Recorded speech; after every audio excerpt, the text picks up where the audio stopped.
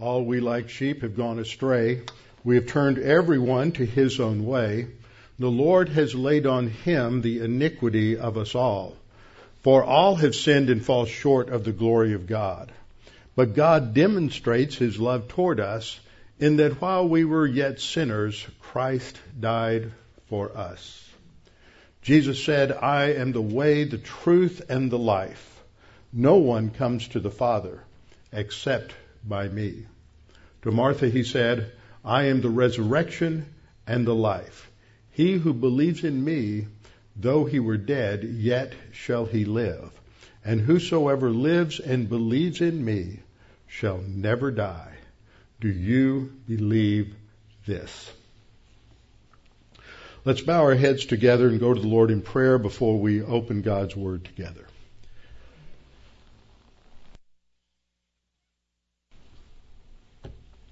Our Father, we're grateful we can come together today to be washed by the water of your Word, to understand what has been revealed to us, what has been preserved for us, to understand about what transpired that day on Golgotha, when the greatest battle was ever fought and won, when our strategic victory was won by the Lord Jesus Christ as he died in our place on that cross, as he paid the penalty for our sins, that we might come to understand so many more of the facets and the applications that come that go beyond simple redemption. And Father, we pray that we might be able to focus and concentrate this morning as we study in your word, and that God the Holy Spirit would open the eyes of our soul that we might understand that which has been revealed. We pray this in Christ's name. Amen. Open your Bibles with me to Matthew chapter 27. Matthew chapter 27, and we're continuing our look at the stages in the crucifixion. And today the focal point is going to be on the mocking, the reviling, the blasphemy that occurred on the cross during those first 3 hours when our Lord Jesus Christ is experiencing the wrath of man. Now, I've given you a handout, passed out. This is published by Rose Publishing. It's available to people to download and to print limited copies per person, but you can't email it out. I'm not going to put it up on the screen. We're not going to violate their copyright laws. If you're interested in those of you who are live streaming or listening to the recordings afterward, you can go to their website. That's Rose Publishing, and you can pick up this e-chart. But it's a good summary of what I have spent the last several weeks teaching and will continue to teach. And if you divide the page into quarters, if you look in the upper left-hand quarter, starting with just after 10 a.m., where the soldiers divide up his clothes, then the next thing that they talk about is the mockings, the sneering, the insults that are hurled at our Lord. So if you go from that to just before the last thing mentioned in that period, from 9 a.m. to 12 noon, that's the period that we are talking about. So it's a good, quick little summary of the things that have taken place on the cross. We started off looking at the stages 1 through 5, the procession to Golgotha, as our Lord was carrying the patibulum to the site of his execution, and then Simon of Cyrene carried it most of the way.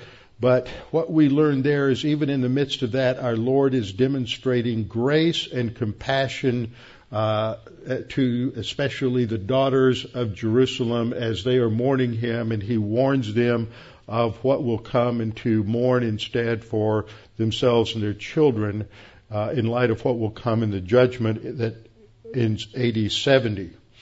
Now we're in the first 3 hours, the wrath of man, and what we learn here is the anger, the wrath, the hostility, the bitterness, the vindictiveness, the invective that comes from those who are walking by. And this is just a manifestation of the hostility of fallen man to God. as he expresses his full hatred and anger for the creator of the universe.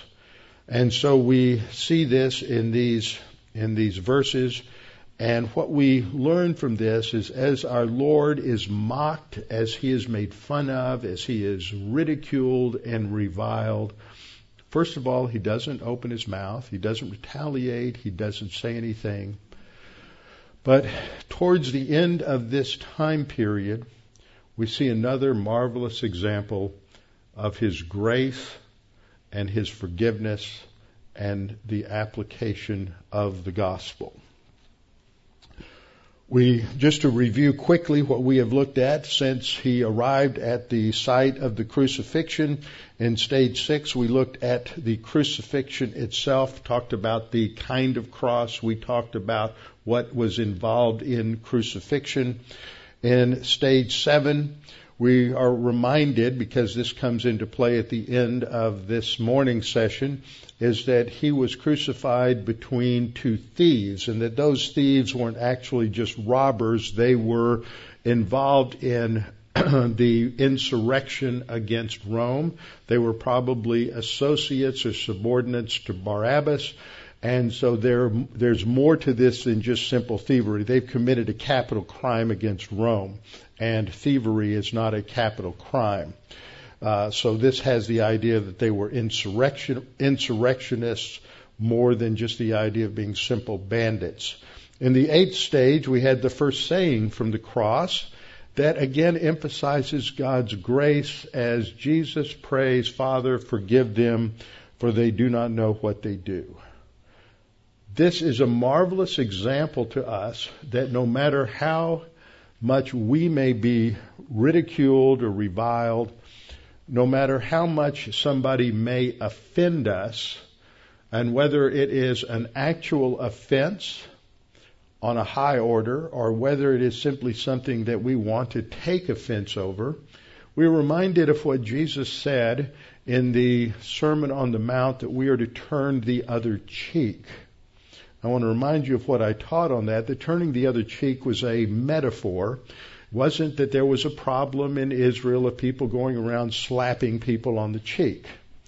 Turning the other cheek, if someone slaps you on the cheek, was a metaphor for if somebody insults you, if somebody offends you, if somebody does something that you could take offense over.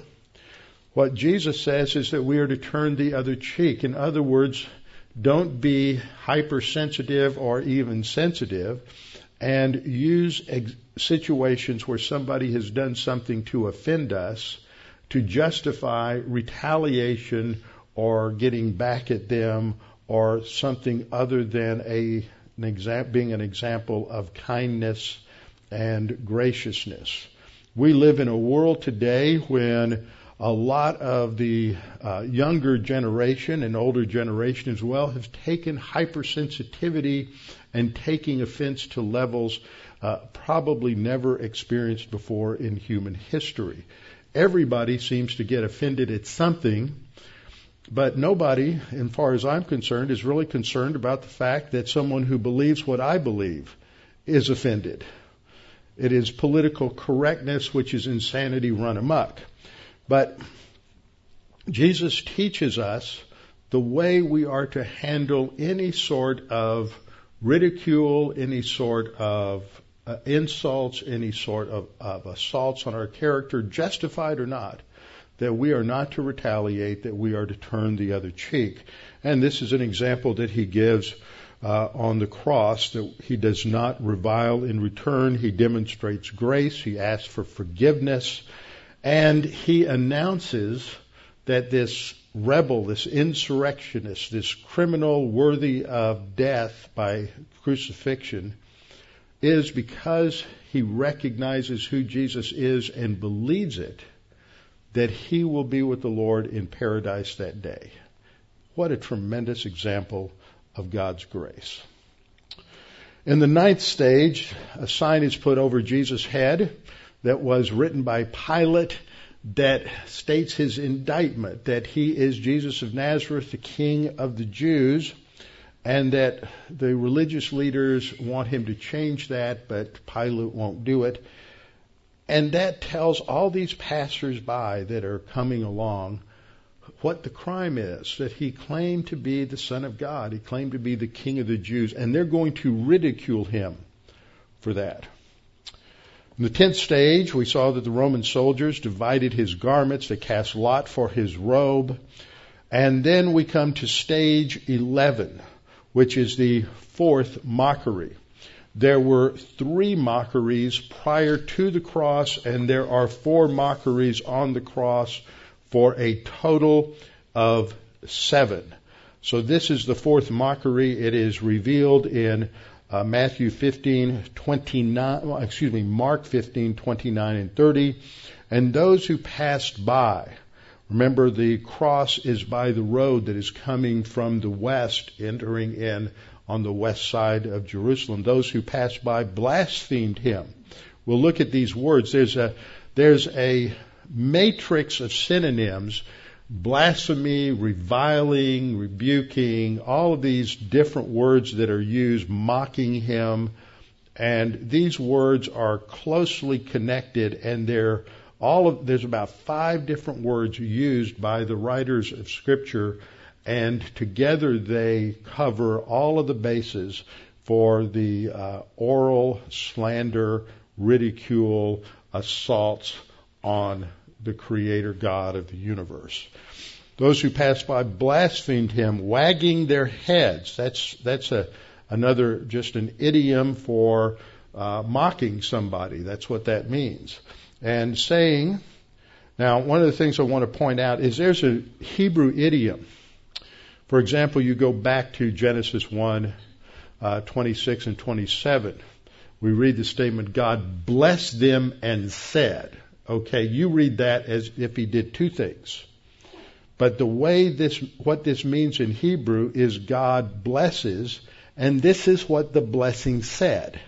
So we have the same kind of thing here. They blasphemed them, and this is how they blasphemed. This is what they said in their blasphemy. So it's not 2 things, blasphemy and then saying something. The statement of what is said is the content of the blasphemy. Aha!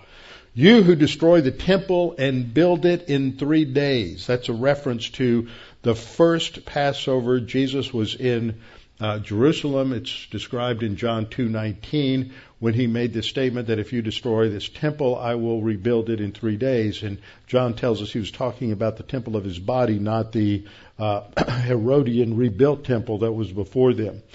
And so they're saying, you claim to be able to rebuild a temple in 3 days. Save yourself and come down from the cross. Anybody notice the irony here? In 3 days, he's going to come out of the grave. He's not going to take himself down from the cross, but he's going to have victory over death in 3 days.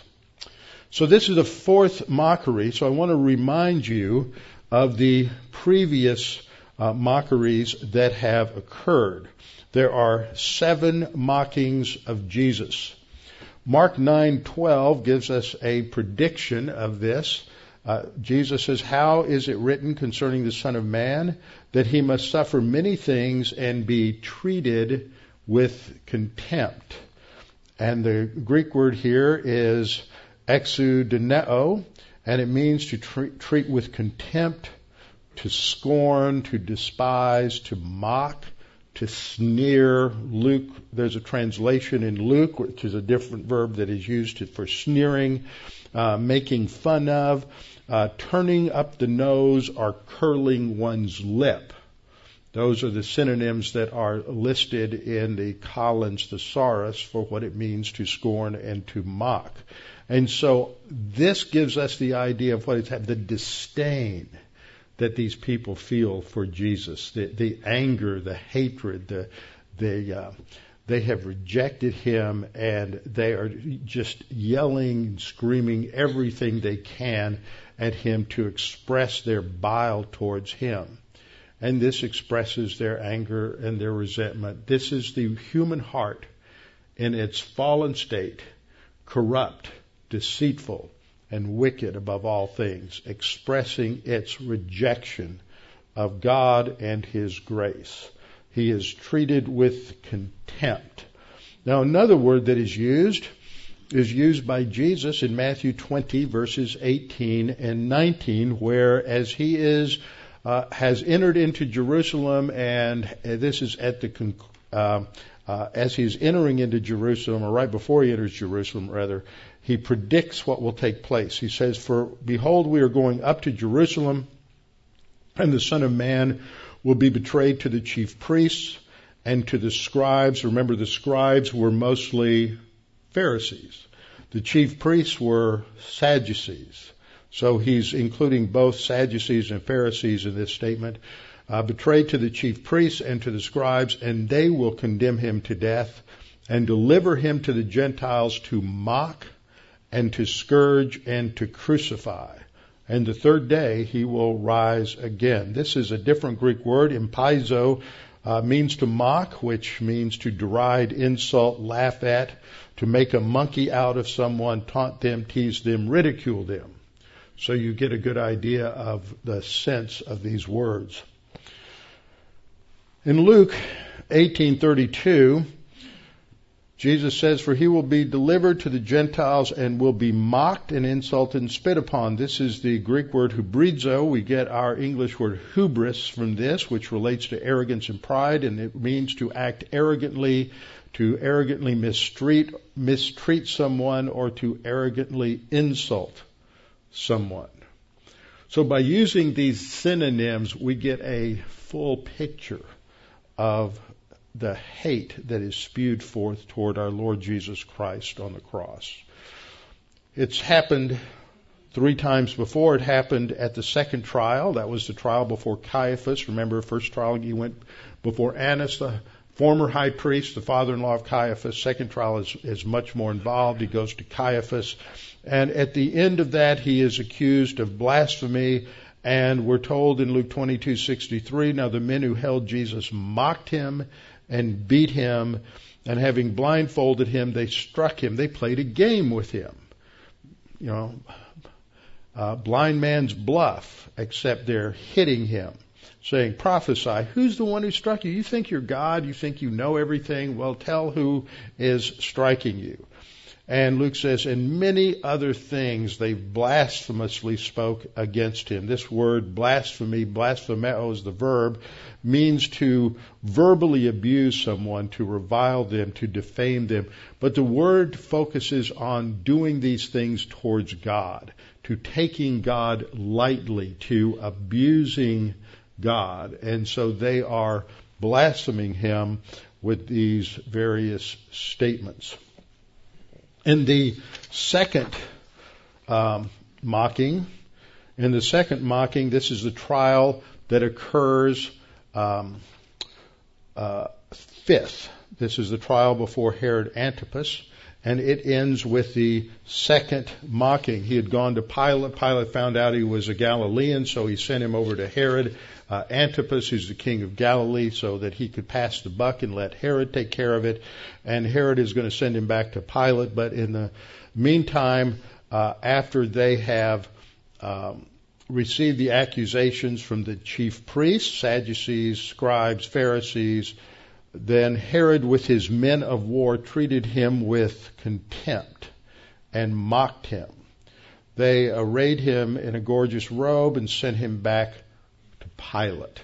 So this is the second of the second mockings. The third is in the second trial by Pilate. This is first trial by Pilate, then the trial by Herod Antipas, and then at the end we're told the soldiers of the governor took Jesus into the praetorium and gathered the whole garrison around him, and they stripped him and put a scarlet robe on him, and then they twisted a crown of thorns and put it on his head and a reed in his right hand, and they bowed the knee, mocking him, saying, "Hail, King of the Jews." So they are mocking and ridiculing him for having made this claim that he was the King of the Jews.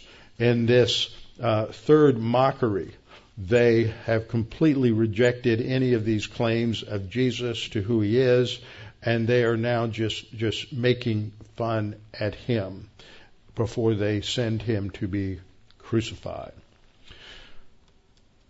This is paralleled in Matthew 27:30 and 31, as well as in Mark 15:16 down through 19. Those are all the parallel passages, and they describe the same event, an event that, according to John, follows the release of Barabbas and is just prior to his being sent to the cross. And in all three of those events, crown of thorns is placed on his head and the robe is placed on him.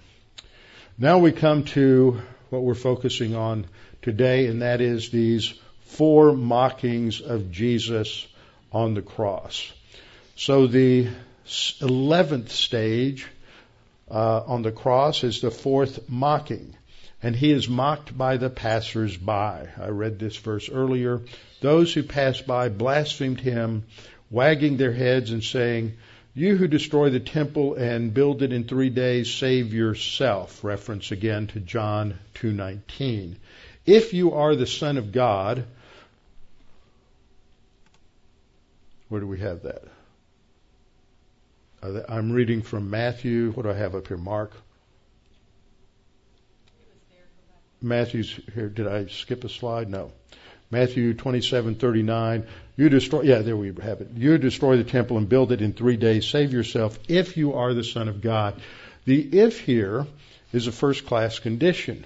Now they don't believe it. A first-class condition means if, and it can mean if and it's true, but it also is used in debates for the sense of if, and we're going to assume it's true for the sake of argument. If, and we're going to assume it's true because that's what you've claimed to be true. And that's what the idea here is if you're who you claim to be, and assuming it's true, then you ought to be able to do this. You'd be omnipotent. You should be able to come down for the cross. So come down from the cross. And so this is their blasphemy, is because they are treating his deity lightly and irreverently. If you claim to be this Messiah, come on down from the cross. Mark says those who passed by blasphemed him, wagging their heads. That tells us something about how what they were doing when they blasphemed him, a sign of their arrogance and their disdain, saying, "Aha, you who destroyed the temple and built it in 3 days, save yourself and come down from the cross." I want you to notice as we go through these 4 that there is a theme. Each of these groups is basically saying the same thing. If you're who you say you are, save yourself. Give us a sign. Remember what Paul will say later on in the Gospels, the Jews seek for a sign. Well, they had the sign, and that was the sign of Jonah. But they will reject that. And that is when he is resurrected, raised from the dead. So this is the 4th mockery. The 5th mockery is in Mark 15, verses 31 to 21. Likewise, means in the same manner, so the passers-by are saying the same thing, and the chief priests and scribes and elders pick up the same comment and said, "He saved others. Himself he cannot save." If he is the king of Israel, once again a first-class condition, if on the assumption of his claim, if he's the king of Israel, let him now come down from the cross, and we will believe him. So they are expressing their scorn for Jesus. This involves the chief priests, who are Sadducees, and the scribes and the elders, who are Pharisees. So they continue to taunt Jesus. In verse 43, they go on to say, "He trusted in God, let him deliver him now, if he will have him." You know, he's made such a big deal about trusting God. Why doesn't he call upon God to rescue him? For he said, "I am the Son of God." And then there's a quote from the Old Testament. Matthew includes, he says, he trusted in God. This is what they are saying. He trusted in God, let him deliver him now, if he will have him. For he said, "I am the Son of God." I put that in italics. This is seen further in Psalm. It's an application or fulfillment of Psalm 22:8. He trusted in the Lord. Let him rescue him. Let him deliver him, since he delights in him. So in Matthew 27:43, we see again another fulfillment of prophecy, that he would be ridiculed, he would be blasphemed, and they would make these claims about him. In Luke 23:35, they say Luke doesn't break down the groups of the rulers. He just says, even the rulers with them sneered. This is again another word describing this kind of blasphemy and reproach. It's the word ekmuterizo, which means to deride, to ridicule, to sneer, to show contempt. The NET Bible, which I don't recommend because it has a lot of flaws, but in some things it does point out some good things, says that it is the extension of the idiom to turn one's nose up at someone. So they are superior. They're arrogant. They put themselves above God. And then we come to the 13th stage. 13th stage, there is another mocking. This is the 6th of 7 mockings. This is when the soldiers also mocked him, coming and offering sour wine. Now, this sour wine was given as a way of slaking the thirst. It was very bitter, and it would just dull that desire for thirst, and that way they could continue the torture. And so they mock him by offering him sour wine. He is thirsty. They're giving him this wine just to increase the difficulty. And so what we see as we summarize all of these different mockings, that they are at root rejecting God. They are rejecting God's grace. What we see here is that human viewpoint completely rejects truth. It sees it as something that is insane. It sees it as something that is completely apart from their concept of a reality that is based on truth suppression. And if we look at the world around us, we can see this in just about every realm of life. We can see it in the arts. We can see it in business. We can see it in our political leaders, left and right. We can see it in corporate America, is that there is this continued and increasing attempt to redefine reality on their own terms. That's Romans 1:18-20, the suppression of truth and righteousness. And what happens when you become a truth suppressor is that you necessarily become a liar, a deceiver, and you can't even tell the truth anymore. This is why it's becoming so difficult in America and in Western European culture to be able to do business, because business is grounded upon honesty and truth. And when you have a culture that is based on truth suppression, it destroys all manner of integrity while people are screaming that they have integrity. How does Paul end that discussion in Romans 1:18-20? It says, professing to be wise, they became fools. We might paraphrase that, professing to have integrity, they became deceivers. And we see that over and over again. And the only thing that can give us insight is the truth of God's Word. As you take in the Word of God, as you study it, as you meditate on it, as it reflects, this is what Proverbs is all about. That the writer of Proverbs is talking about building wisdom and understanding, discernment. And that only comes from the Word of God. Only when you have a soul that is strengthened by truth, more and more day by day, then God is building a grid in your soul so that you can spot fraud, so that you can avoid deception. But if you're not spending that time in the Word, then that won't happen. And I'm not just talking about listening to somebody on the radio or on the internet or listening to me teach the Word, but I mean That's important. But letting the word itself just be in your head, reading it, memorizing it, reflecting upon it. You get enough corrected translation, and most English translations are pretty decent, that you can do pretty well just by reading the Word to get the basics out of it. But it's the Word of God that David says that he hid in his heart, that he might not sin against. The heart there refers to his mind. He hides it in his mind by reading it, learning it, memorizing it, reflecting upon it.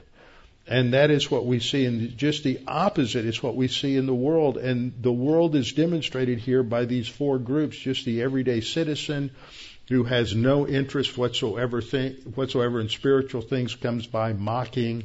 The religious leaders are mocking. The representatives of the Roman government are mocking and ridiculing him. And then we're going to come to the last one. And the last one are the criminals that Jesus is being crucified in the midst of.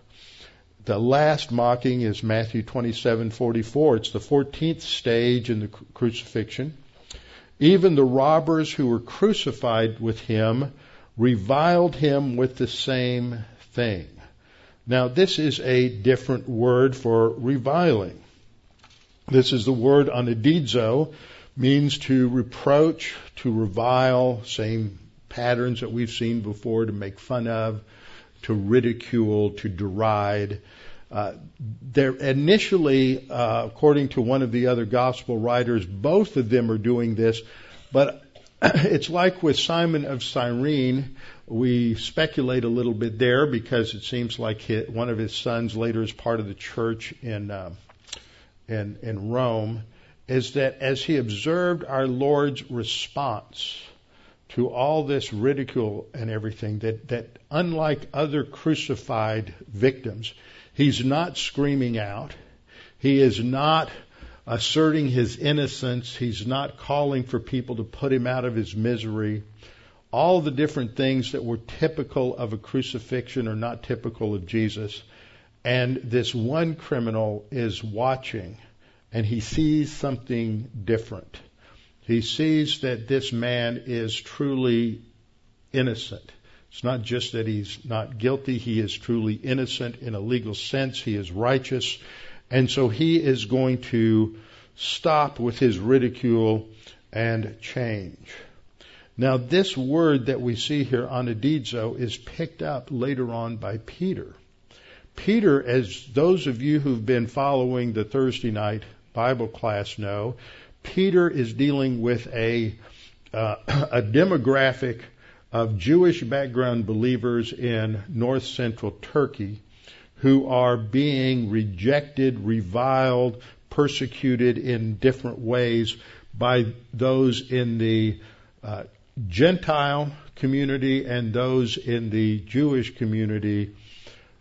And the pattern that Peter gives them constantly throughout 1 Peter is to look at Jesus. He is unjustly reviled. He is unjustly crucified. He suffers on our behalf. And that is the pattern for us. That whenever you think somebody has made a false accusation of you, somebody has said something bad about you, gossip, slander, whatever it is, then we're to turn the other cheek. And this is exactly what Peter says in 1 Peter 4:14. If you are reproached for the name of Christ, blessed are you. If you do what is right, brings glory, and suffer for it, it brings glory to God. It's what he says in other places. If you're reproached for the name of Christ, blessed are you, for the Spirit of glory and of God rests upon you. On their part, that is, those who revile you, those who reproach you, those who ridicule you or make fun of you because he's one of those born-agains. They're one of those Christians.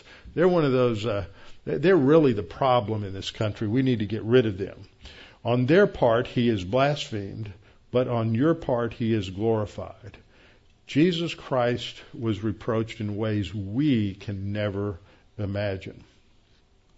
In the Sermon on the Mount, Jesus said, "Blessed are you when they revile and persecute you and say all kinds of evil against you falsely for my name's sake." What are you to do? Get back at them? Cut them off? Don't ever talk to them again? Is that what it says? No, it says rejoice. In other words, be happy. Have joy, stability, contentment in your soul. The more they ridicule and revile you, the more content and relaxed and joyful you should be. Rejoice and be exceedingly glad, for great is your reward in heaven. For so they persecuted the prophets who were before you. And back to 1 Peter 2:23 we read, who, referring to Jesus, when he was reviled, did not revile in return. When he suffered, he did not threaten, but committed himself to him who judges righteously. No retaliation whatsoever. That's not to characterize the believer. 1 Peter 3:16, having a good conscience, that's when they defame you as evildoers, when they bring up false charges against you and claim all sorts of things that aren't true. Those who revile your good conduct, this is following from 1 Peter 3:15, which says to give an answer for the hope that is in you, that those who revile your good conduct in Christ may be ashamed. Again and again, Christ is our example. We are to be Christ-like. And as a result of this ridicule from the two criminals, we see grace. That's the seventh of the mockeries, but I will go on to stage 15, which tells us about the conversion of one of these rebels, one of these malefactors. That Jesus demonstrates grace once again under the most extreme of human circumstances. In his humanity, he is suffering physically, mentally, emotionally. All of that pressure is brought to bear, yet he has a completely relaxed mental attitude, and he responds to his tormentors and even to this criminal who has just been reviling him with grace. And what we read here is then in Luke 23:39 that one of the criminals who were hanged blasphemed him, saying, "If you're the Christ, save yourself and us." But in verse 40, the other answering rebuked him, that is the first malefactor, and said, "Do you not even fear God, seeing you are under the same condemnation?" See, what we see there is he recognizes that Jesus is God and that he should fear God because they're under the same condemnation Jesus, the Son of God, is under. And he goes on to say, "And we indeed justly, for we receive the due reward of our deeds." We should be on this cross being crucified. But this man has done nothing wrong. Another assertion of innocence, that he has done nothing wrong. Not that, well, he did a few bad things, but he didn't do anything deserving crucifixion. He says he has done nothing wrong. And then he turns to Jesus and he says, "Lord, remember me when you come into your kingdom." Now, he doesn't say, "Lord, I believe you're dying for my sins right now." But see, what the scripture says is that we are to believe Jesus died for our sins right now. At that point, Jesus died, he paid the penalty. Because he's believed this, he can say this. Because what this statement reflects is he recognizes that there's a kingdom, a literal, historical, yet future kingdom that Jesus is going to establish. He says it's your kingdom, which means he recognizes that Jesus is exactly what that sign claims that he is. He is the King of the Jews. He can't make this statement unless he has done what Matthew has reiterated again and again: repent, for the kingdom of heaven is at hand. He has responded positively to the gospel of the kingdom as it's put in Matthew 24. The gospel of the kingdom isn't simply believing that Jesus will pay the penalty for my sins or that the promised Messiah will pay the penalty for my sins, but it adds a different element because in that period of time, the message wasn't simply to the Jew, wasn't simply believe on the Messiah, but to believe and accept the king and the kingdom. Repent, for the kingdom of heaven is at hand. And so it's more than just salvation. It had to do with fulfilling God's promises and prophecies related to all of the covenants in the Old Testament. That which would save a Jew at that time was still the same as what would save a Jew or Gentile today, and that is believing the Messiah would pay the penalty for sins. But there was something else being offered, something that was separate from, but offered with the gospel for salvation, and that was the gospel of the kingdom, and he has obviously understood that. The other thing we need to observe here is that there are those who advocate a position called lordship salvation, who say that the person who has truly believed, and they always put some sort of adverb in front of believe, which the Bible doesn't do, he says those who have truly believed will have works in keeping with their faith. This guy had no time for nothing. He believed Jesus was the king who would bring in the kingdom, and then he died. He didn't have time to do good deeds, because that's not part of the gospel. That may or may not result from your spiritual growth. So he says, Lord, remember me when you come into your kingdom. And Jesus replied, assuredly I say to you, today you will be with me in paradise. Paradise was where Old Testament saints went after they died. They didn't go to heaven because Jesus had not yet paid the penalty on the cross. So they would go to paradise, and we're told that after the death of Christ, that he would go to make victorious proclamation to the angels who were in Sheol. At this time, paradise was part of Sheol, the place where the dead went. And then after making victorious proclamation to the fallen angels that were incarcerated there, he would then transfer paradise to heaven, so that in 1 Corinthians 12, when Paul goes to paradise, it's in heaven at that time, and that's where paradise is today. So Jesus affirms that this criminal, who's guilty of some of the most vile sins we could imagine, has received forgiveness for his sins because he recognized who Jesus was as the Son of God, and he believed in his name, which is what John 3:18 says. He who has not believed, he who has believed on him is not condemned, but he who believeth not is condemned already, because, what's the condition? Because he has not believed in the name of the only begotten Son of God. He's condemned for not believing. This thief on the cross believed. That's grace. It's not something we do. It's trusting in Jesus alone for our salvation, with our heads bowed and our eyes closed.